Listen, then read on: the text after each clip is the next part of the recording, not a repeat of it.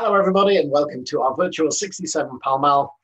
Finally, for today, we'll be joined by Jason Lett, who will be tasting wines and telling us the history and story of the legendary Eyrie Vineyards in Oregon.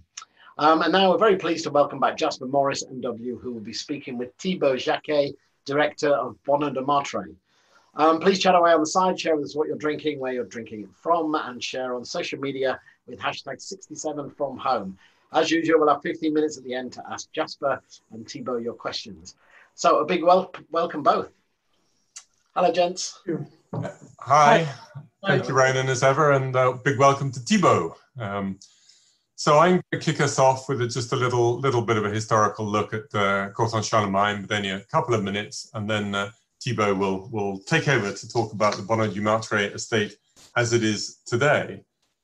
So the Corton bit is, of course, the hill of Corton, and the Charlemagne bit comes because the great emperor Charlemagne used to own a fair amount of vineyards here, and in the year 775, he actually handed over what became known as the Clos Charlemagne to the church of Saint Andoche in Saulieu, which sounds like a really nice thing to do. But in fact, it turns out that all he was really doing was redressing a wrong, because his grandfather, Charles Martel, had pinched it from them in the first place.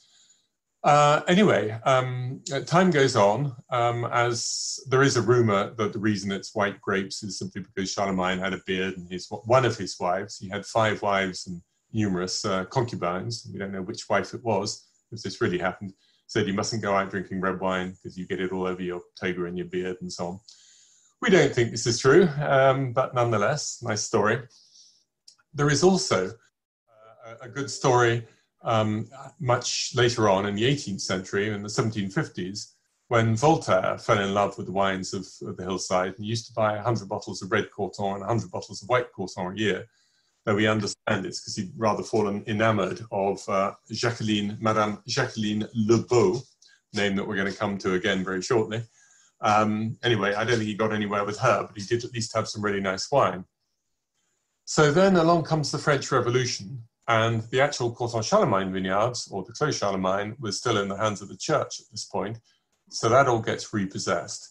And a family called Bonneau Very, who later become Bonneau du Martray, managed to buy both the Clos Charlemagne and also some other vineyards on the hillside around it.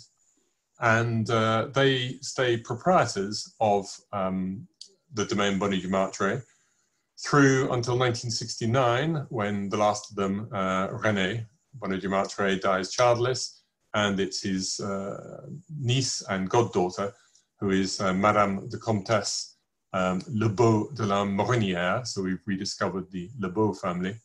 She inherits it, and with her husband, the Comte Jean Lebeau de la Morinière, they get more involved. And for the first time, there is actually domain bottling of Bonneau du Martray wines. So this is from the very early 1970s.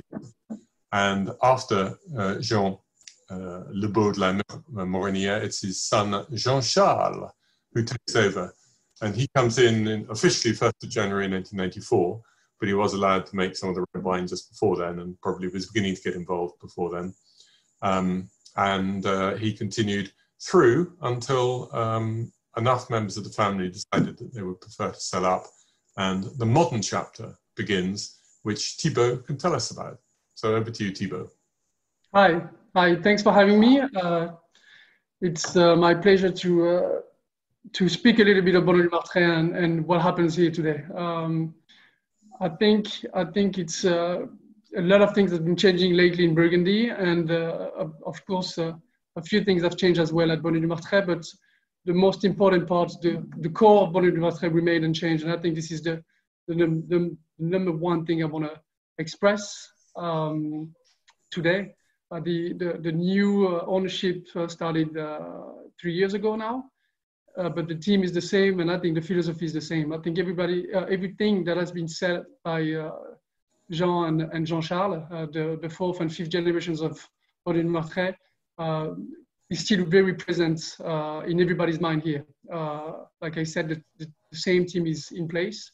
The vineyard manager has been here for 15 years. He's been here since 2003. He was actually the one that has been hired by Jean-Charles to conduct the estate into biodynamic farming.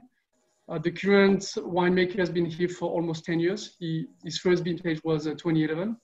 And a few months ago, we celebrated the 25th anniversary of one of our members in the team. So, like I said, I think that was really part of the deal to maintain the legacy of Bonnet du Martret. I think we all want to maintain what has been set up for decades and decades. And what we trying to do is to maintain the quality, maintain the philosophy, and try to elevate it if possible. So here we're basically going to taste the legacy of Bonnet du Martret, so to speak. 93, which is the earliest vintage that we're having this evening, is actually the last vintage made by Jean, the father of Jean-Charles.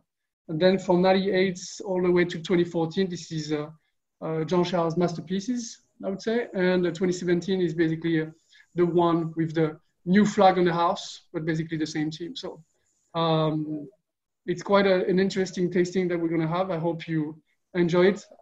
I don't know if everybody has its wine poured in the glasses already, but what I find appealing is that there's not much change in colors. The older wines, as they are not so much tainted as you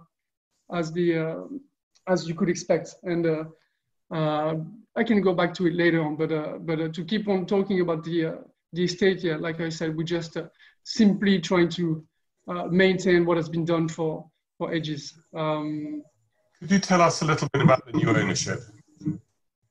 So the new ownership, so it's a wine lover and football fan, Stan Kroenke, that also has a few properties in California, Screaming Eagle in Napa Valley, the Hills in Santa Rita Hills, Jonada in Ballard Canyon in Santa Barbara, and the Pairing Winery.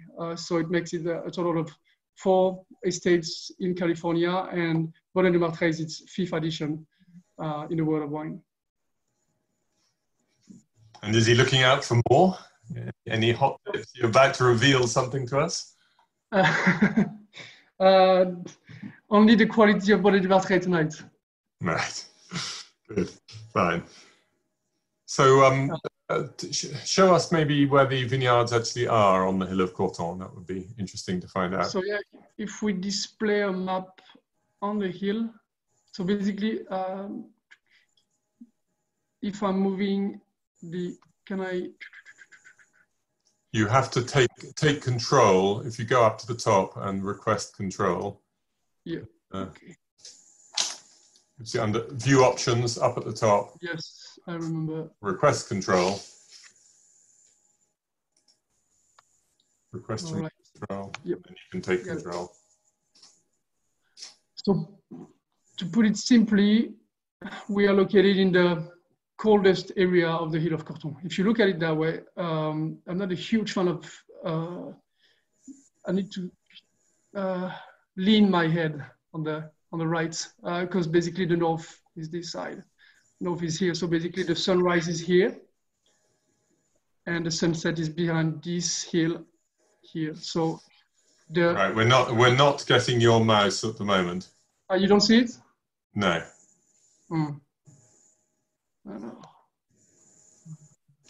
I requested the. Do you have it now? It came up request, and I pressed the approve, so you should have it. But try it again. People are saying that they see it. Okay. I can see a mouse up at the top right-hand part of the screen now. Okay. There we go. Good. You're in control. Okay, fair enough. Good. So like I said, so basically the north is there, right? So the sun rises here, basically where La Docerne is, and the sunset is here, so behind this hill. And the vineyards of Bonnet du Martret are located here, uphill. This is the Hill of Courton, the wood of Courton here. So we're located 330 meters high, and all the way down the hill here to 280 meters. And we are basically in this part, which is in the climate Le Charlemagne and the climate En Charlemagne, which is the historical part of the appellation. Because it's not rather clear here, but basically everything here is Corton Charlemagne. Everything which is basically west, southwest, south, southeast is Corton Charlemagne. This far east here on top of the hill, this is as well Corton Charlemagne. Everything that you see here, which is a darker red, is Corton. But initially, Corton Charlemagne was only located here in Le Charlemagne and En Charlemagne, where basically the Emperor Charlemagne ordered to plant vineyards. Everything else, which is far west here, or south and southeast, and all the way here, everything was Pinot Noir there. And everything was classified as Corton Grand Cru. But Corton Grand Cru is the biggest appellations in terms of volume. So I don't believe that was maybe more tricky back in the days. That was maybe less sexy to sell as a Grand Cru. So most wineries realized that actually it was very suitable for Chardonnay as well. So they decided to displant their Pinots and replant Chardonnay. So that's how basically Corton Charlemagne basically doubled in size from approximately 30 hectares to 70. All over the hill. Because when you look at this map, basically when you see En Charlemagne and Le Charlemagne, it was southwest and western part of the hill. And this is the only Grand Cru in Corton Charlemagne. Corton Charlemagne is the only Grand Cru facing west. All the Grand Crus in Burgundy that you will see will be facing east to southeast, will be in this area. And I think it makes a great deal of what Corton Charlemagne is, this exposition, but also the reunion of all elements. Here, when I'm saying all elements, I'm talking about the valley of Pernon-Vergelès from here, which acts as a funnel. So it ventilates our vines all the time, which means that we don't have as much stress. Whenever we have rain showers, it ventilates our vines so we don't have too much humidity.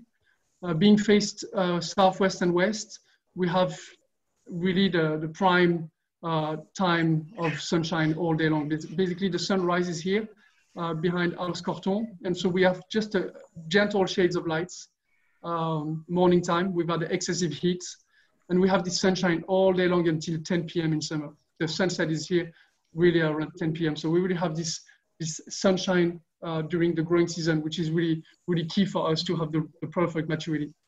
The heat of Corton as well comes in with a lot of stress, of course, but maybe not as much because the wood on top of the hill is perfect to bring the richness of ecosystem, but also works as a drain.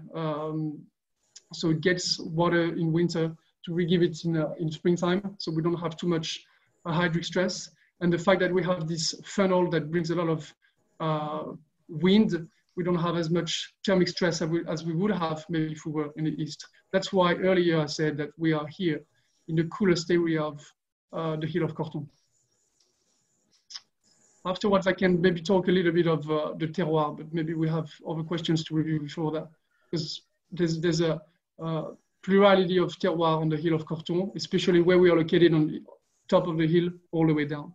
But I think this is something quite interesting when we come to tasting the wines. Maybe we could maybe look at the first wine and then bring in all the terroir. Sure. Sure. So 2017, I suggest that we start from basically what we do today. So the youngest to the oldest. 2017 is really, really, of course, it's still a baby today, but this is really a wine that we love here. We try to remain humble, but we're quite proud of this wine. I think 2017 was the vintage of this decade for the whites in Burgundy. To put it simply, to me, 2017 is the upgraded version of 2014. I really love the vibrancy that it has, this sparkle that it gives, metaphorically sparkle, but I don't know, there's more vibrancy, it's lean, but it's, what I like with, and Jean-Charles always talked to me about Bonnet du Martray in this way, the sense of Corton Charlemagne, that it's a wine with a sense of texture that is mouth-filling, but never overwhelming. You have this acidity, this chalky aspect, the sense of minerality that brings the wine forward. And I think he always mentioned the sunshine that the vines benefit from on the hill of Corton. and that we see, to me, this is a liquid sunshine. You have something really bright on the palette, and that makes everything comes together. And if we talk about terroir, that will be quite interesting to see maybe the second map that we have. So I can show you the different aspects that we have on the hill. Right, wait for his magic. Here it comes. No, that's still the first map. Yeah, the other one. We can see what's on your computer now. This is very interesting, Ronan. Giving away lots of secrets. We lost the other map for the time being. But yeah. Maybe start talking about the soil and then the map will pop up in a second. But 2017 was a great vintage, I think, for all of us in Burgundy. Was we had no excess. We had a great amount of light. We had a proper maturity, and at the harvest, late August, early September, we had a very beautiful golden fruit and in very clean aspects. So there was nothing really to. Do you have the harvest dates for 2017? Top of my mind, I think it's we started on August 31st, and we ended on September 6th. Okay, all right. So that would be pretty early. It's definitely earlier than 2014 then. Yeah. Oh yes. Yeah. 2014 we started mid-September, I think. Yes. If I'm not wrong, yeah, we started on the 16th of September. So here we see. Okay. Do you want to take control of the map? Yeah. So here, as you see the map, basically we oriented it in a different way, so that if I move the mouse, do you see it? Or yes, we do. Okay. So basically here we enlightened. So what you see in dark here is the wood of Corton, and we enlightened here. I don't think you've taken control of it, Thibaut. I didn't. No, not your mouse. No, okay. not your mouse. Okay. Okay, I'm requesting there it. There we go. That should work. Okay. There you go. All right. So here in dark is the wood of Corton. Basically, north is there. And we enlightened basically the historical area of Corton-Charlemagne, which is the An-Charlemagne and Le Charlemagne climate. Basically, An-Charlemagne is related to Pernon-Vergelès, which is the village here where Bonneau-du-Martray is located. And Le Charlemagne is the climate related to Alos-Corton, which is the village here. And our vineyards are located uphill all the way down. See, everything that you see in the yellow is Bonneau-du-Martray's holdings. What you see in red here and there is our Corton red, our Pinot Noir. And what's very interesting to us is the plurality of terroir that we see on the hill. To us, we really consider 3 different microclimates. Uphill, middle hill, and downhill are very different soil and subsoil composition. Yes, exposition towards the sun. Yes. Water circulation within the soil, exposition towards the winds, and all in all, it really makes 3 completely different wines. If you came to taste at Bonneau-du-Martray in winter, that would be very interesting that I made you taste those 3 different blocks. But we have 17 plots of Charlemagne, but basically we can consider 3 blocks within it, where we are 17 blocks of Charlemagne and Corton. But basically here uphill, we're on top of the hill. The bedrock, the soil is very thin. We are very close to the bedrock. This is weather poor soil, mostly chalk, limestone, sandy marl, and this is where basically we get the minerality, the chalky aspect of the wine. We don't have something too complex. We have something rather lean, rather sharp. This is where we get our precision. Mid blocks here, we have something that will bring some more texture to the wine. The soil has more silt, marl, false marl, chalk and limestone within the soil. And here we still have this lean profile of our Corton Charlemagne, but we already have more dimensions, more texture in the wine.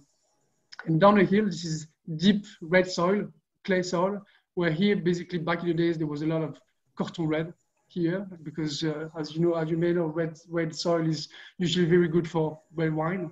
Soil which is full of iron. And here we have clay and a bit of limestone as well. And here, this is where we're going to get the power, the richness, the opulence of Corton Charlemagne.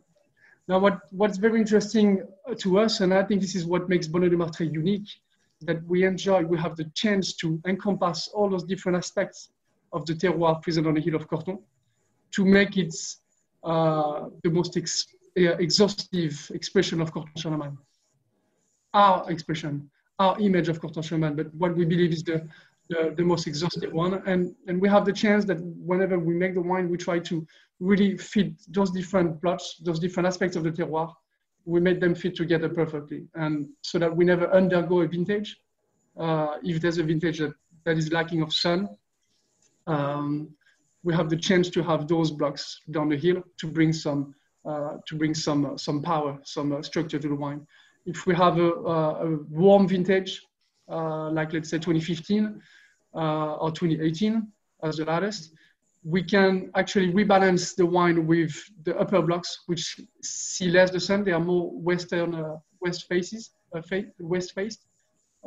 are, like I said, plots where we bring more minerality to the wine. So if we need to dismiss at some point some plots or some barrels to the final wine, we don't hesitate. I think this is what makes Bonnet de Martret again quite unique, is to have the chance to encompass all those different aspects of the terroir to make one sole wine.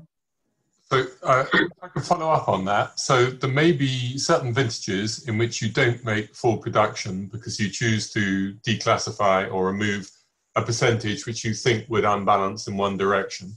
So what do you do with that wine? So we don't declassify it. We don't do a second wine. I think Bonnet de Martret is known for producing only Grand Cru, and we want to remain as such. I think we put all our efforts in making Grand Cru wines, and we don't want to disseminate our work in different labels. So we sell in barrels to Negos the barrels that we don't. Okay. And so basically this really happens at the very end, not the very end, at the very end of the barreling time. Let's say for 2019, we didn't decide yet what we're going to keep and what we're going to dismiss. We don't know yet. We might not dismiss any, but if we do dismiss some barrels, we will decide that, let's say, end of this month, early next month. Okay. Before all the wines are racked off and put into tanks for another 6 months. And did you keep everything in 2017, or did you sell off a bit?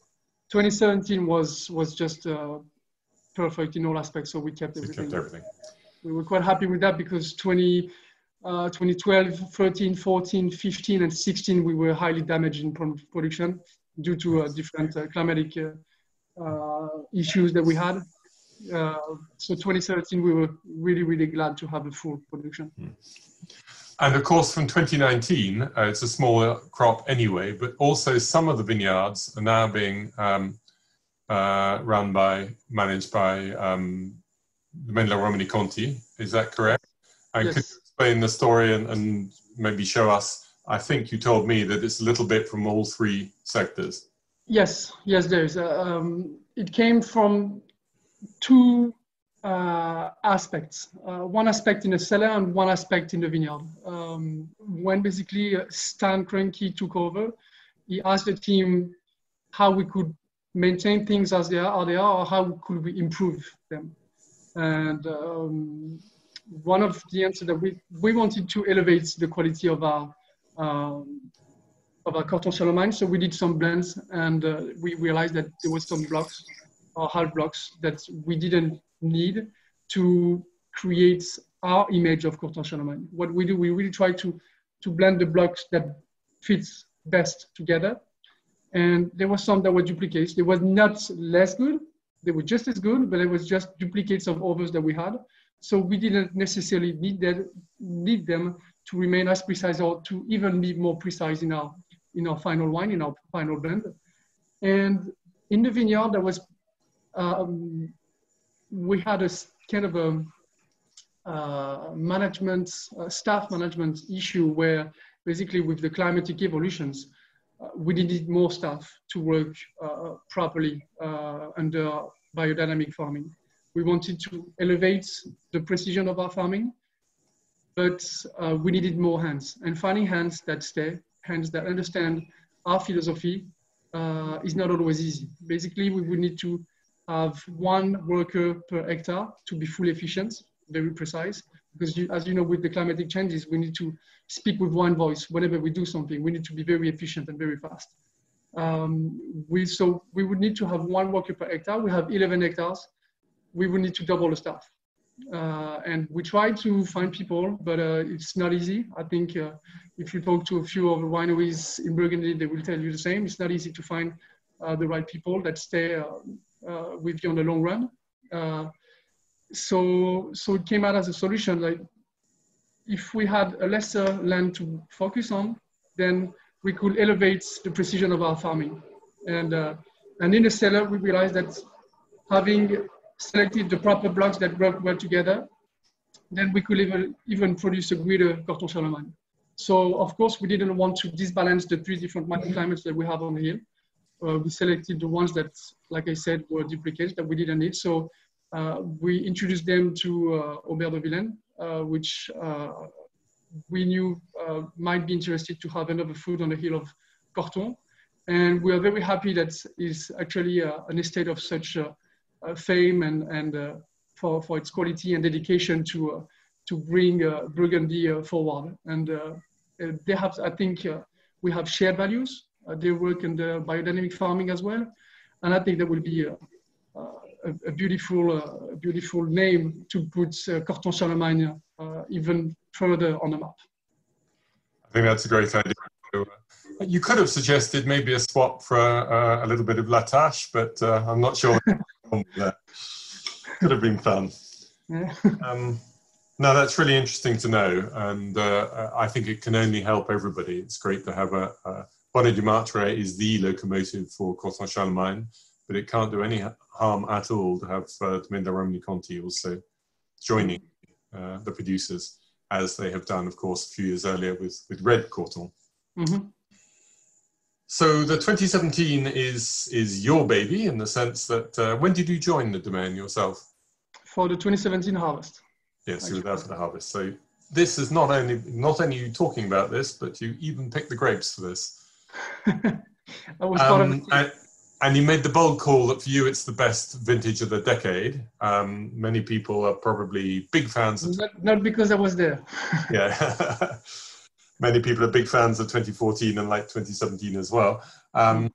So maybe time to take a little look at 2014. Sure. Well, that was 2017 because I really like it. Yeah. Keep a bit back. I think it's fair to say that I believe all these wines have been sourced from the UK agents Corny and Barrow, who of course from you. And that as we go further down and get to older vintages, these are wines which will have been reconditioned at the domain. Yes, the 1998 has been reconditioned, but that's the only one here. That's the only one. Okay, well, we'll talk about that when we get there. Yeah, sure. And what we don't see, because we have got these lovely little sample bottles, is these days, are you using cork, or are you using a Diane closure or any other form of closure? Still the cork. Still the cork. Okay. And it's still very important for us to keep the cork. Okay. I think cork, of course, you never have 100% chances of having a spotless bottle. But I think with the cork, this is what's going to bring you the greatest emotions when you open wine. We always put a few bottles in our stock. We put them on the Diam, we put them on the Gualacil, we use Emery. We use different kinds of closing material, but cork is always the one that provides us the greatest emotions. So I think we don't plan on changing anything regarding that. Yeah. Victor has asked about what we mean by recondition, but Victor, if it's all right with you, we'll just wait until we get to the 98 and then we can talk through the process there. And Kay would like to know percentage of new oak in 2017 and indeed in 2014. There's always around 25 to 30% of new oak. Okay. So that hasn't changed. And do you use lots of different barrel makers, or do you? We use mostly François Frère and Raymond, and we started in 2017 using Centre France as well. We especially use them for the cigars, which is the longer barrels, which basically optimizes the least contact. We started to use the bigger barrels provided from them as well, 600 liters. We started to use in 2017 concrete eggs as well, one concrete egg and one concrete amphora. We try new vessels to see how the wines behave in different components, but of course oak is always going to remain the main source. We started 2019. We started to do an experiment with a globe, which is a glass barrel, a rounded glass barrel. But it's too early to say anything so far about it. So at the moment, all these things are experiments around the edge, but it might be that one of them you think, we're really excited by this and we'll start to move it in more mainstream. Mm-hmm. Yeah, okay, thank you. So 2014. So 2014, yeah, I think it was quite, I could say a classic year in Burgundy. There was no excess. There was a little frost late in 2013, but that obviously didn't do anything. Earlier in the year, there was a little frost as well, but not much damage. We didn't have a perfect summer. It was not full of sunshine, but what we had again was in mid-September was grapes in perfect conditions. We didn't have any heat waves, so that's why I think we have a quite lean profile when it comes to tasting this wine. And again, the harvest was kicked off in September 16, ended in September 21st. Yes. They kept the records. You've got all the vintage books. Come again? For me, 2014, you said no excess, and that's the key to it. It meant that people had a wider than usual possible window for picking, whereas since then you tended to have to pick very, very quickly to get what you need to know. I think the main issue that we had was hail. I think in late June, early summer, we had hail that damaged 20% of our crop that time. No fun at all. Do on the chat comments, people are bringing in some interesting thoughts and questions, but do also, if you have a little thought about any of the wines we're tasting as we go through, those of you who've got the wines, then do absolutely please add those to the piece. Marâtre du Breuil, no, they're not related. I'm saying Marâtre du Breuil, are we related? Nope. No, the Du Breuils are related to a lot of people around the place, but Marâtre is not Martre. No, which is a beautiful estate as well, for sure. So we've skipped 16 and 15. 16, of course, you must have suffered badly from the frost. 16, yes, we lost half the production. Half the production for the whites and more than 60% for the reds, because as you know, the frost settles down the hill and our blocks of Corton are down the hill. So this is where it was the most damaging.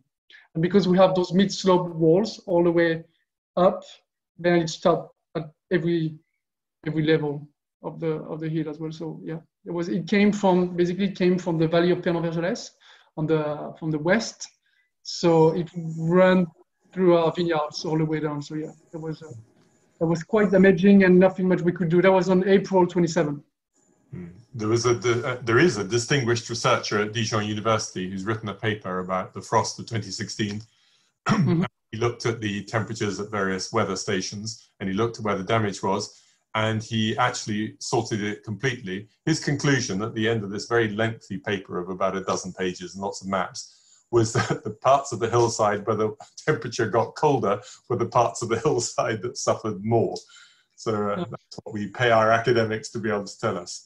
Anyway, there were a few more nuances. I'm being a little bit unfair. Now, 2015 is a nice sunny, warm vintage, which we're not, but we have an earlier version of it in 2009. Do you think that's a fair parallel? Yeah, definitely. Definitely. I really like, actually, when we do tasting at the estate, I like to showcase them both. I mean, especially last year when the 2015 was still wide and exuberant. I liked opening 09, which was leaner, already was more precise. And I think the 2015 is going to close down, getting tired a bit, stop being this an obedient child and be more tight and afterwards be more precise. Yes. Definitely. I mean, to me, two things for 2009 which really make a difference. One is if you made sure to pick early enough. And I remember Jean-Charles really used to be quite keen on that. I remember yes. than anybody else in 1999. Not gonna... The other factor, and somebody's just asked the question about it, is do you think biodynamics, what does biodynamics bring to the picture? Does it in any particular stylistic way in the wine?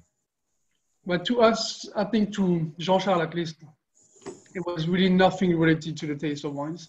Maybe there was an outcome at some points, but what really mattered to him was to regain a sense of terroir on the hill, but not in the glass, but really in the vines, in the vineyards. When he joined his father, that was in 1994. It was his first vintage.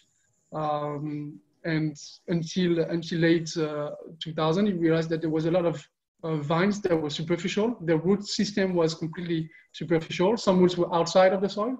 There was huge holes within the hill because we had a lot of loss of soil. Every rain shower, we were losing soil that was going down. So we needed to bring back. So they needed to bring the soil back up.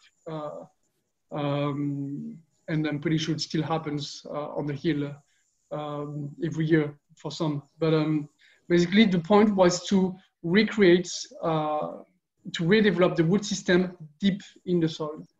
And he met many different people back in the day, talking about how he could regain this sense of terroir to stop losing soil. And he found out that maybe biodynamic farming was the right way to basically redevelop deep in the soil the root system. So he started out. Before that, the first experiment was in 2003 with Fabien Starr, our vineyard manager, which is still here. He's the one that basically conducted the first trials. So the estate was conventional before that. So half of the estate was turned into biodynamic farming and the other half in organic, to see the difference, the evolution, the reaction of the vines and the two ways. And I think the first experiment that Fabien did that was really appealing to him was the first treatment that he did of 500p on one block. And basically he did one block, he cut it in half. Half of it was organic and the other half was in the biodynamic.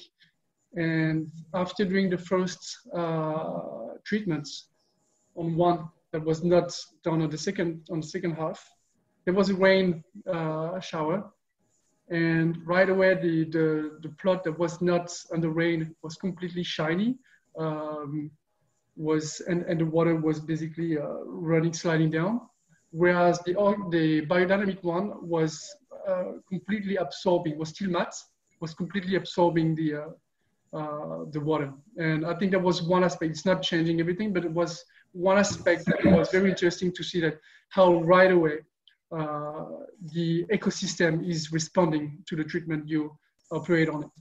And so again, afterwards, there was also a way to maybe better integrate the entire ecosystem, the microorganisms that are present on the hill. So it was more a matter of respecting the environment and making it a whole rather than changing the style of the wines.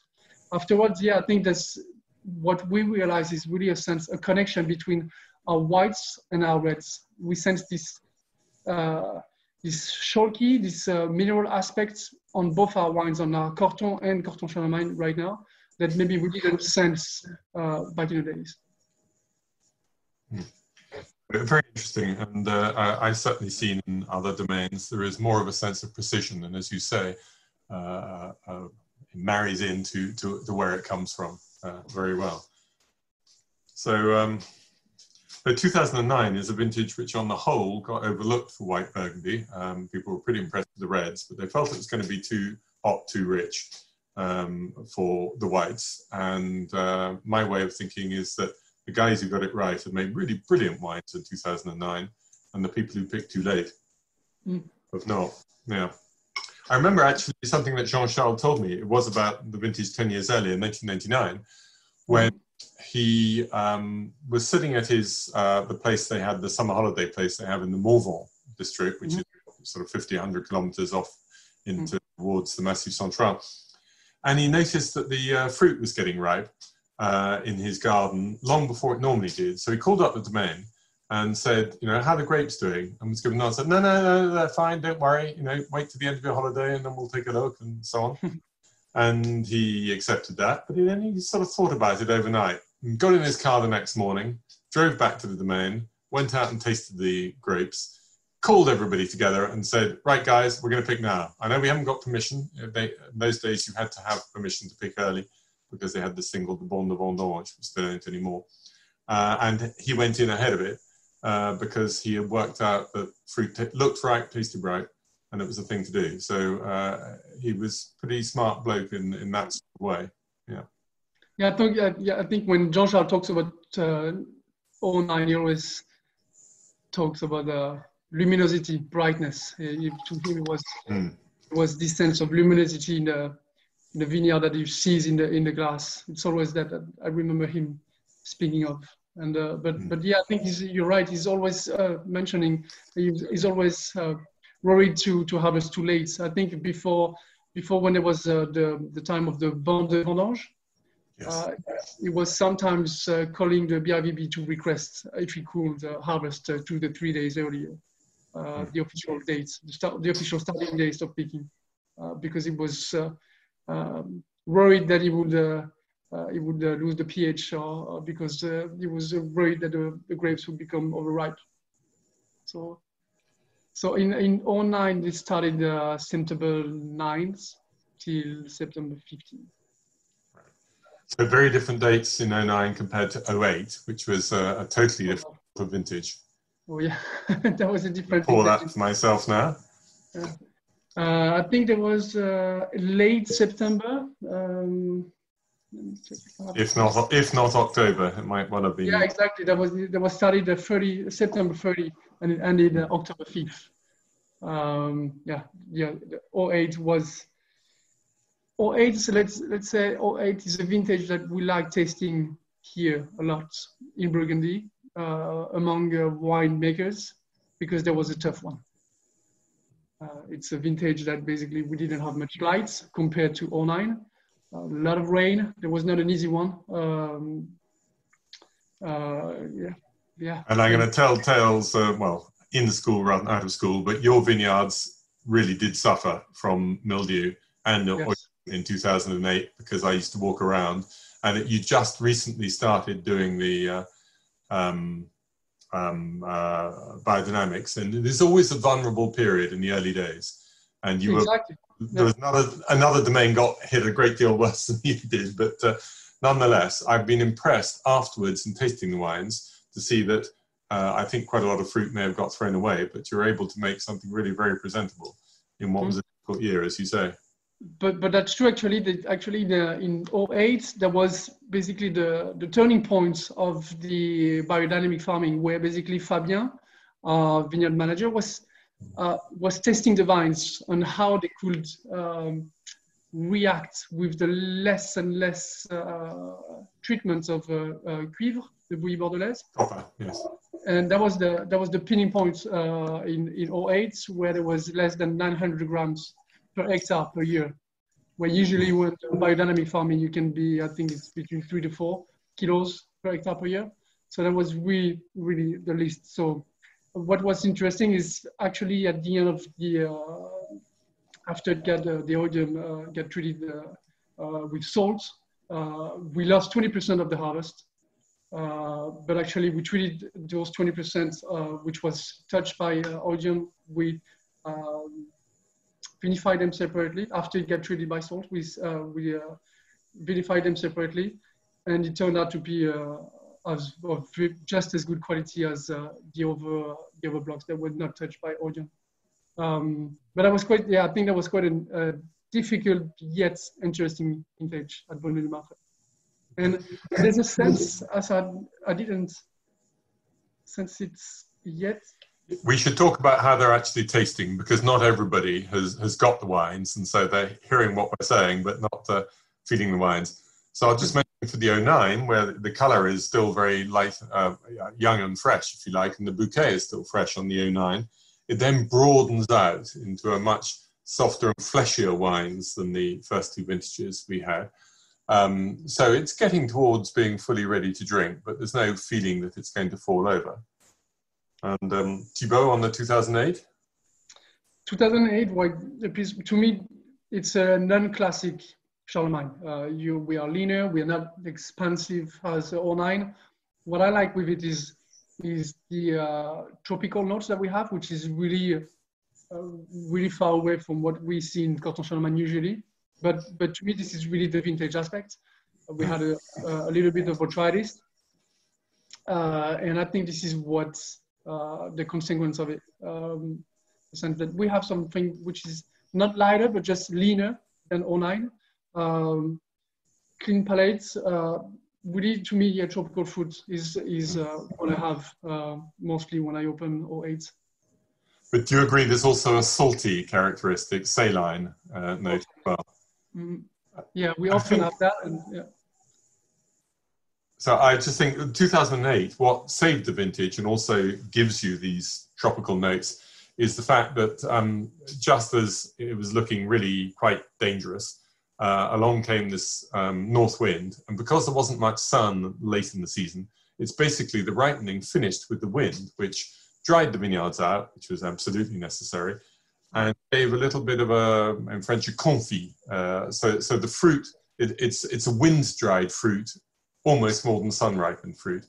And I think that's where the character of this wine comes from. Yeah, these candied notes that we have.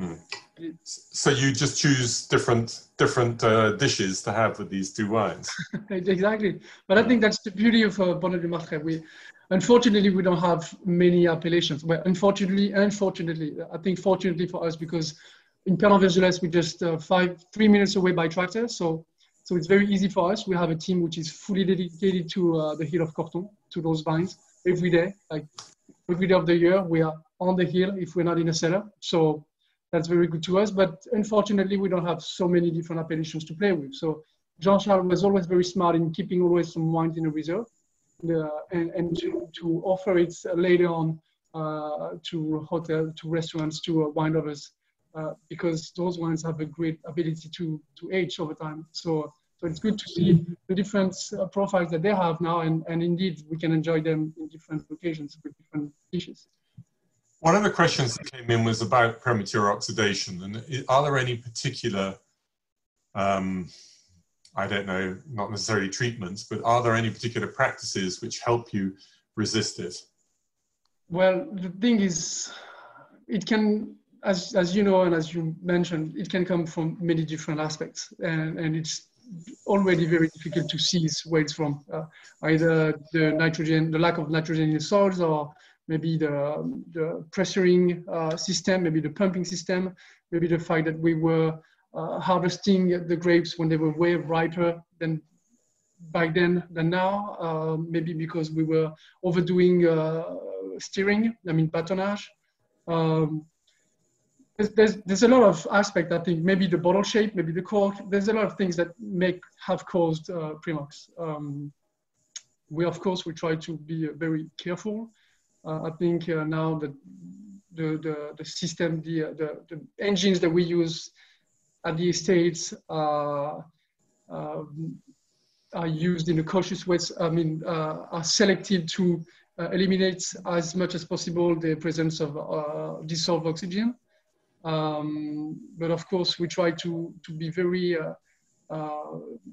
precise with the lees. I think the first thing that our current winemaker did in 2011 was to do a gentle crushing of the base before pressing.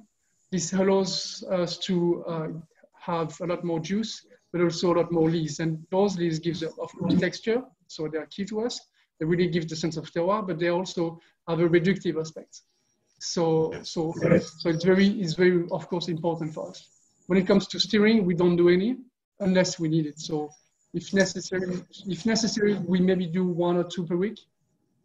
But if we can avoid doing so, we don't do, because we don't want we don't want the fat profile of the wine. We like oak, but like, again, we like to use oak as a spice, but we don't want it to become the whole recipe. So if we can manage to translate the purity of the terroir, then we'll go for that. And this is the reason why as well we started using concrete eggs, concrete amphora, another marjan, which is another type of amphora. And we try to use more components that will basically help the lees to work in an efficient way without having much contact with air. Something I'd like to add in is that when there were problems, and they certainly did affect Bonnet du Marteret back in the late 90s and early 2000s, Jean-Charles Lebeau was one of the people who was prepared to accept that there was a problem and prepared to do something about it, and to look after his importers and take the wines back and do whatever was necessary. And I can assure you that was not the case with every producer in Burgundy. So I give him full marks for that.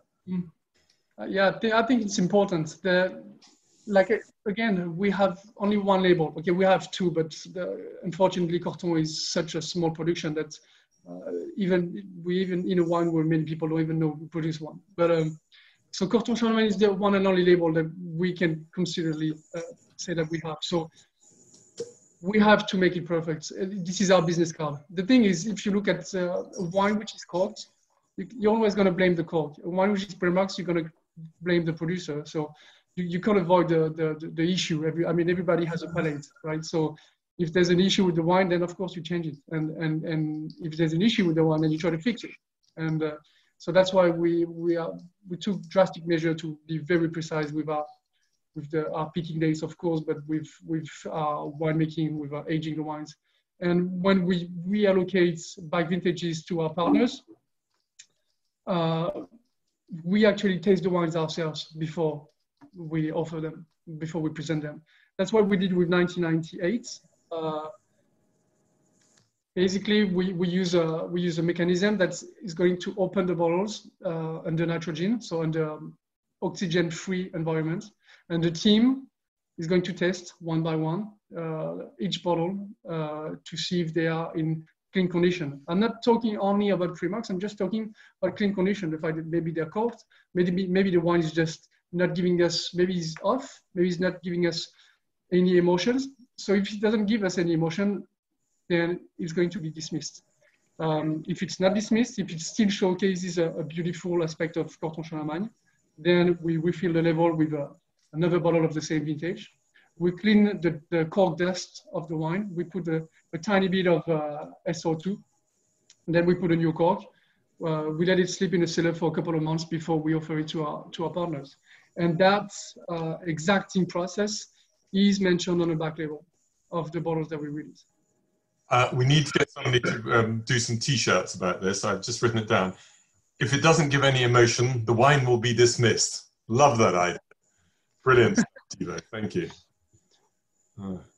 But actually, I'm just like everybody else here. I have those tiny samples because I was very curious to see how the wine travels, and I find it decidedly fantastic. And I was a bit worried actually about the 98 because it's a 22 years old wine, and usually we open the wine and we drink it right away. So I was worried of how the wine could travel and still remain in a clean condition. And from what I've tasted, I've been happy with the result. So yeah, I hope to have the same experience on the other side of the computer. I think you've done very well with this because it was an exceptionally difficult vintage. for the whites in 1998. Everything went wrong. There was hail on the whites, but not on the reds. There was oidium on the whites, but not on the reds. The flowering was difficult. Meursault was a disaster. Courtin-Charlemagne, however, seems to have come through rather better. I think it perhaps doesn't have the same length of most of the other wines we've had. A signature not of the winemaking, but of the problems of the vintage. But say 22 years old, and this is extremely commendable. Well, thanks. Yeah. The colours held up well. It's still got a little green tint to it.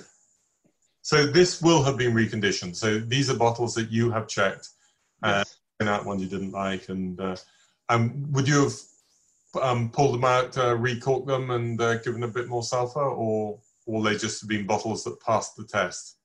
The bottles that didn't pass the test, they are at the distillery. Sure. No, but the ones that did pass the test, they went out as they. So you opened the bottles, yeah. Okay.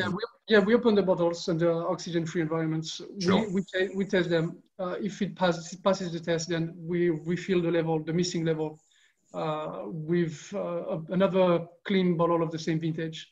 Okay. We get rid of the cork dust present in the bottle Right.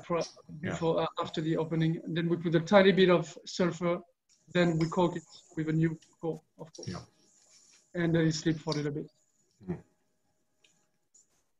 We let it settle, and then we Sorry, just scribbling down some notes. You did say some of that before, but I was too busy taking notes. No worries. Nice. And finally, we're going to come to a wine that even predates. I think Jean-Charles was around a little bit because he knew he was planning to take over from his father. And I remember he told me that he had taken control of the reds because he really didn't like his father's red wine. Oh, true. But I think it was still his father in charge for the whites. Yes. His first official vintage was 94. Yeah. Which was a great one, actually. But 93, I don't think that was an easy one. And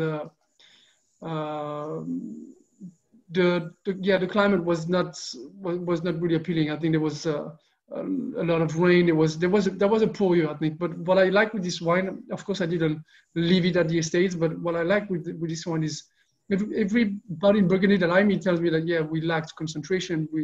Wine was just floppy. The wine was just watery. There was nothing much appealing about it. And when I taste those 93 at Bonneau des Martrets, I really like it. I like the freshness, the concentration, the power that it has still right now. I mean, what happened at the time was that everybody was talking about 93 for reds, which they weren't sure if it's going to be a great vintage, but at least all the discussion was about the reds. And we now think it is a great vintage in the Côte de Nuits, even though a little bit more difficult in the Côte de Beaune. But it wasn't that people didn't value the whites, they just really didn't even talk about them. And I remember at the 10-year-on tasting, which I attend every year in Burgundy, people hadn't been all that enthusiastic about the 1992s at 10 years on, even though we thought originally that was a great white year. And then after that, along came the 93s when nobody was expecting anything special. And we all went, wow, these are much, much better than we thought they were going to be. And a friend of mine, a Danish, well, he's a doctor really, but he's also a wine writer and various other things. I was just looking on my screen to see if I could find my tasting notes, but I couldn't.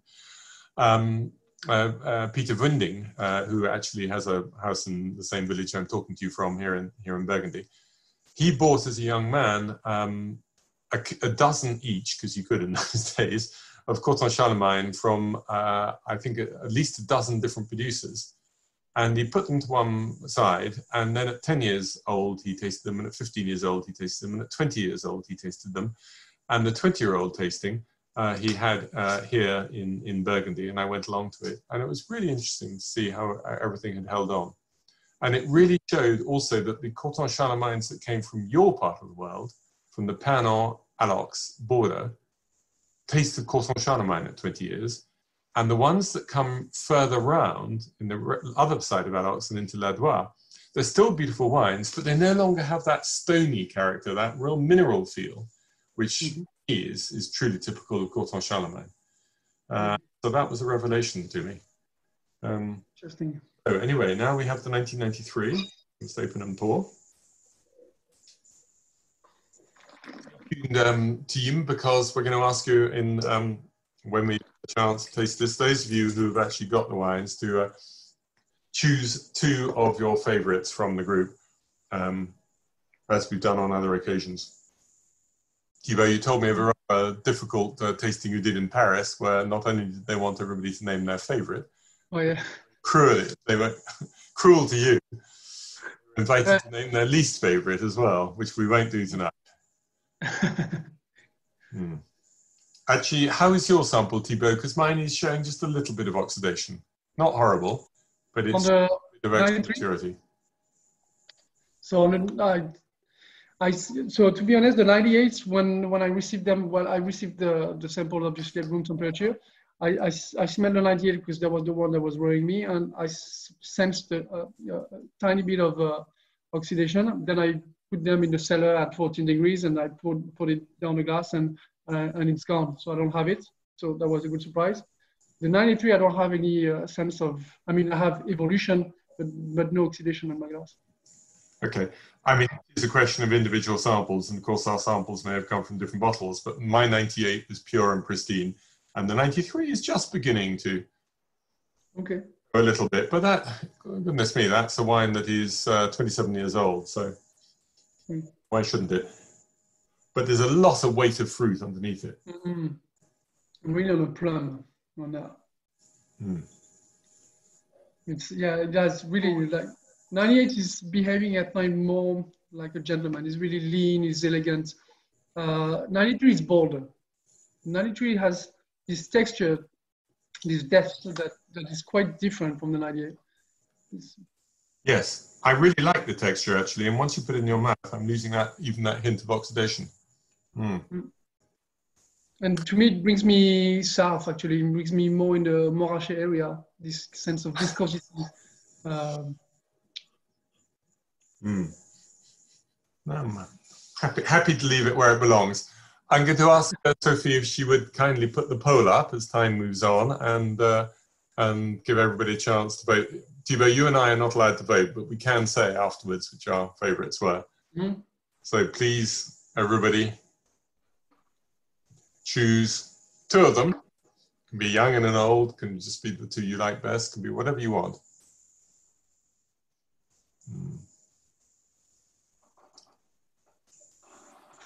Okie doke. 5, 4, 3, 2, 1. So we will declare the poll closed, and in an instant we will have the answers. So 2014 just gets it over 2017. No, hang on. Sorry, over 1993. Lovely. It's nice to see a few votes shared around all the way. I think officially the two weakest finishes are 1998 and probably 2008, certainly 98, so that's no real surprise. Great. What's interesting afterwards, some of my friends who are listening in, they send me their own personal views, and sometimes they don't agree at all with what the team view is. Sometimes they do. Thibaut, are you gonna, you're not allowed to say 2017 because that's your wine, you're involved in it. Of the other 5, thoughts? Well, 2014, I have to say, yeah. I think 2014 and 93. 93 is, we are away from, okay, this is not an everyday drink, obviously. So, but it's truly an experience, and I like to be tested, and yeah, that's something that I will remember tonight when I get in bed, I guess. 09, I like it, but to me, 09 needs to maybe, and 08 needs to rest a bit. They're a bit tight still right now. Anybody who's got them both at home and you haven't finished them, I would be fascinated to see a little blend between the 08 and the 09, because I say they might be revolting, or it might be perfect together. I can try that later. I do love the 93 once, having put aside that little hint of oxidation, which just maybe the way the sample reached me. But that aside, there is a weight of fruit, density of texture on that wine, which I think is really tremendous. And of course, I love both the 14 and the 17. time moves on, so we have a few questions, some of which are technical. Do keep firing them away, and do please keep your comments coming on the chat there so that everybody can see what you individually think about them. And I'm just going to ask one or two of the questions which have come in. Michael would like to know how many bottles were produced in 2016, 2017. Just, you probably might have a rough idea. 2016 altogether with the Corton, I think we were 25,000. Corton included, I think, yeah, something. I would say, I think 21,000 bottles of white and maybe 3 to 4 bottles of 1,000 bottles of red, I think. 2017 is slightly more, yes. Yes, maybe double, certainly double. Yeah. Okay, Jeremy asks, with the unusual west-facing vineyard aspect, is there any danger of the vineyard getting too hot in the afternoon sun? Well, we have the chance to have, I think, the valley of Perlon Vergelès again, that really acts as a funnel and really brings wind first to ventilate our vines, but also the wood of Corton also helps to really cool down, to refresh the area. So we might, of course, when we have a heat wave, we, just like everybody else, we have a lot of thermic and hydric stress, but I'm guessing not as much. We're really in the coldest area of the hill. Okay, Simon's got a technical question. What's your policy on malolactic fermentation? Same each year or vintage variable? What determines your approach? I assume you actually do the malolactic every year. It's just yes. Timing. Yeah, we do when we complete them. Yeah. When we complete that them. would be typical of the great majority of producers within Burgundy. It's just one or two who maybe make a different view. Okay. Patrick wants to know what your thoughts are on the 2005 vintage. I have some interesting thoughts on your 2005. I'd love to hear yours first.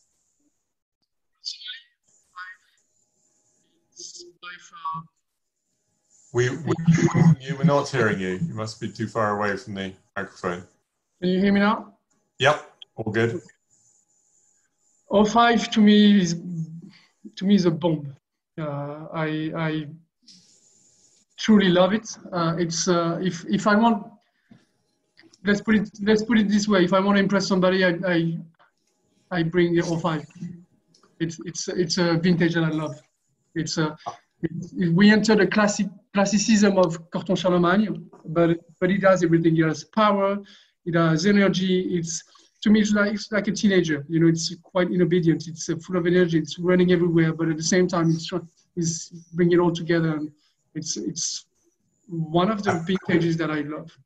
Yeah. I agree with you. I think some of the most sensational Corton Charlemagne from anybody I've ever drunk has been a 2005 Bonnet du Martret. Having said which, there have been incidences of prematurely oxidized bottles, but assuming that's not the case, I think it is an utterly sensational wine that's got a long, long future. So, Patrick, if you own that wine, I hope that reassures you. Simon also asks about the 2011. Is he going to open a bottle at the weekend? Should he or should he wait? For which vintage? 2011. You can go. You can go for it. Yeah. You can, of course, you can obviously wait a long time. It's still lean, but to me, it's like 2011 is a bit like 2013. To me, it's an underdog of the vintages that we have for the past decade. But it's beautiful. I mean, every time I open a 2011, last time I opened one, I had hints of mint, like how do you call that? That means like peppery mint. That was fantastic. That was really, yeah. No, it's a wine full of energy. It's still very young. It might be. My only concern is it might be tight, but it's. Well, actually, no, I wouldn't hesitate. Yeah, you should go for it. And Joel asks about the 2010. 2010 is one of the vintages we released this year. 2011 we wait a bit. Yeah. 2010 we have a few partners that we decided to offer some because, like, it's someone under the spotlight right now. Yeah, to me it's starting to sing. And will that just be to restaurants, or will that be to importers as well? will private customers have a chance of getting some of that? If you ask me, yeah. Ask nicely, yes. Two more questions I have. One is, how many full-time people work at the domain? We are 10 people here. Okay, yeah, well, that's, that's more than one person per hectare. We are 3 people in the office. Right, okay. So that's still nearly one person per hectare. And Jeremy has another question, but before then, there's a question about the concrete eggs. Are they the key to keep the freshness of your wine in warmer vintages? I'm guessing it's too early to tell, but... No, the first time we started it was the first time we started was in 2017, and it was an experiment because we have one plot which we found the grapes was a bit weak. So we put a part of it in new oak, a part in concrete egg, and a part in concrete amphora to see how the wine. We wanted a wine with more shoulders, a wine powder. And we were not convinced that the oak would suffice. So we started out with this one, so that because the egg system helps to enhance the least contacts and prevent from having any oxygen contact. So that's why we use that. And the final question, which we're going to answer today, and it's a really good one, is: would you decant the wine? The young ones. The tight ones, like that. Okay, the ones at Bonneau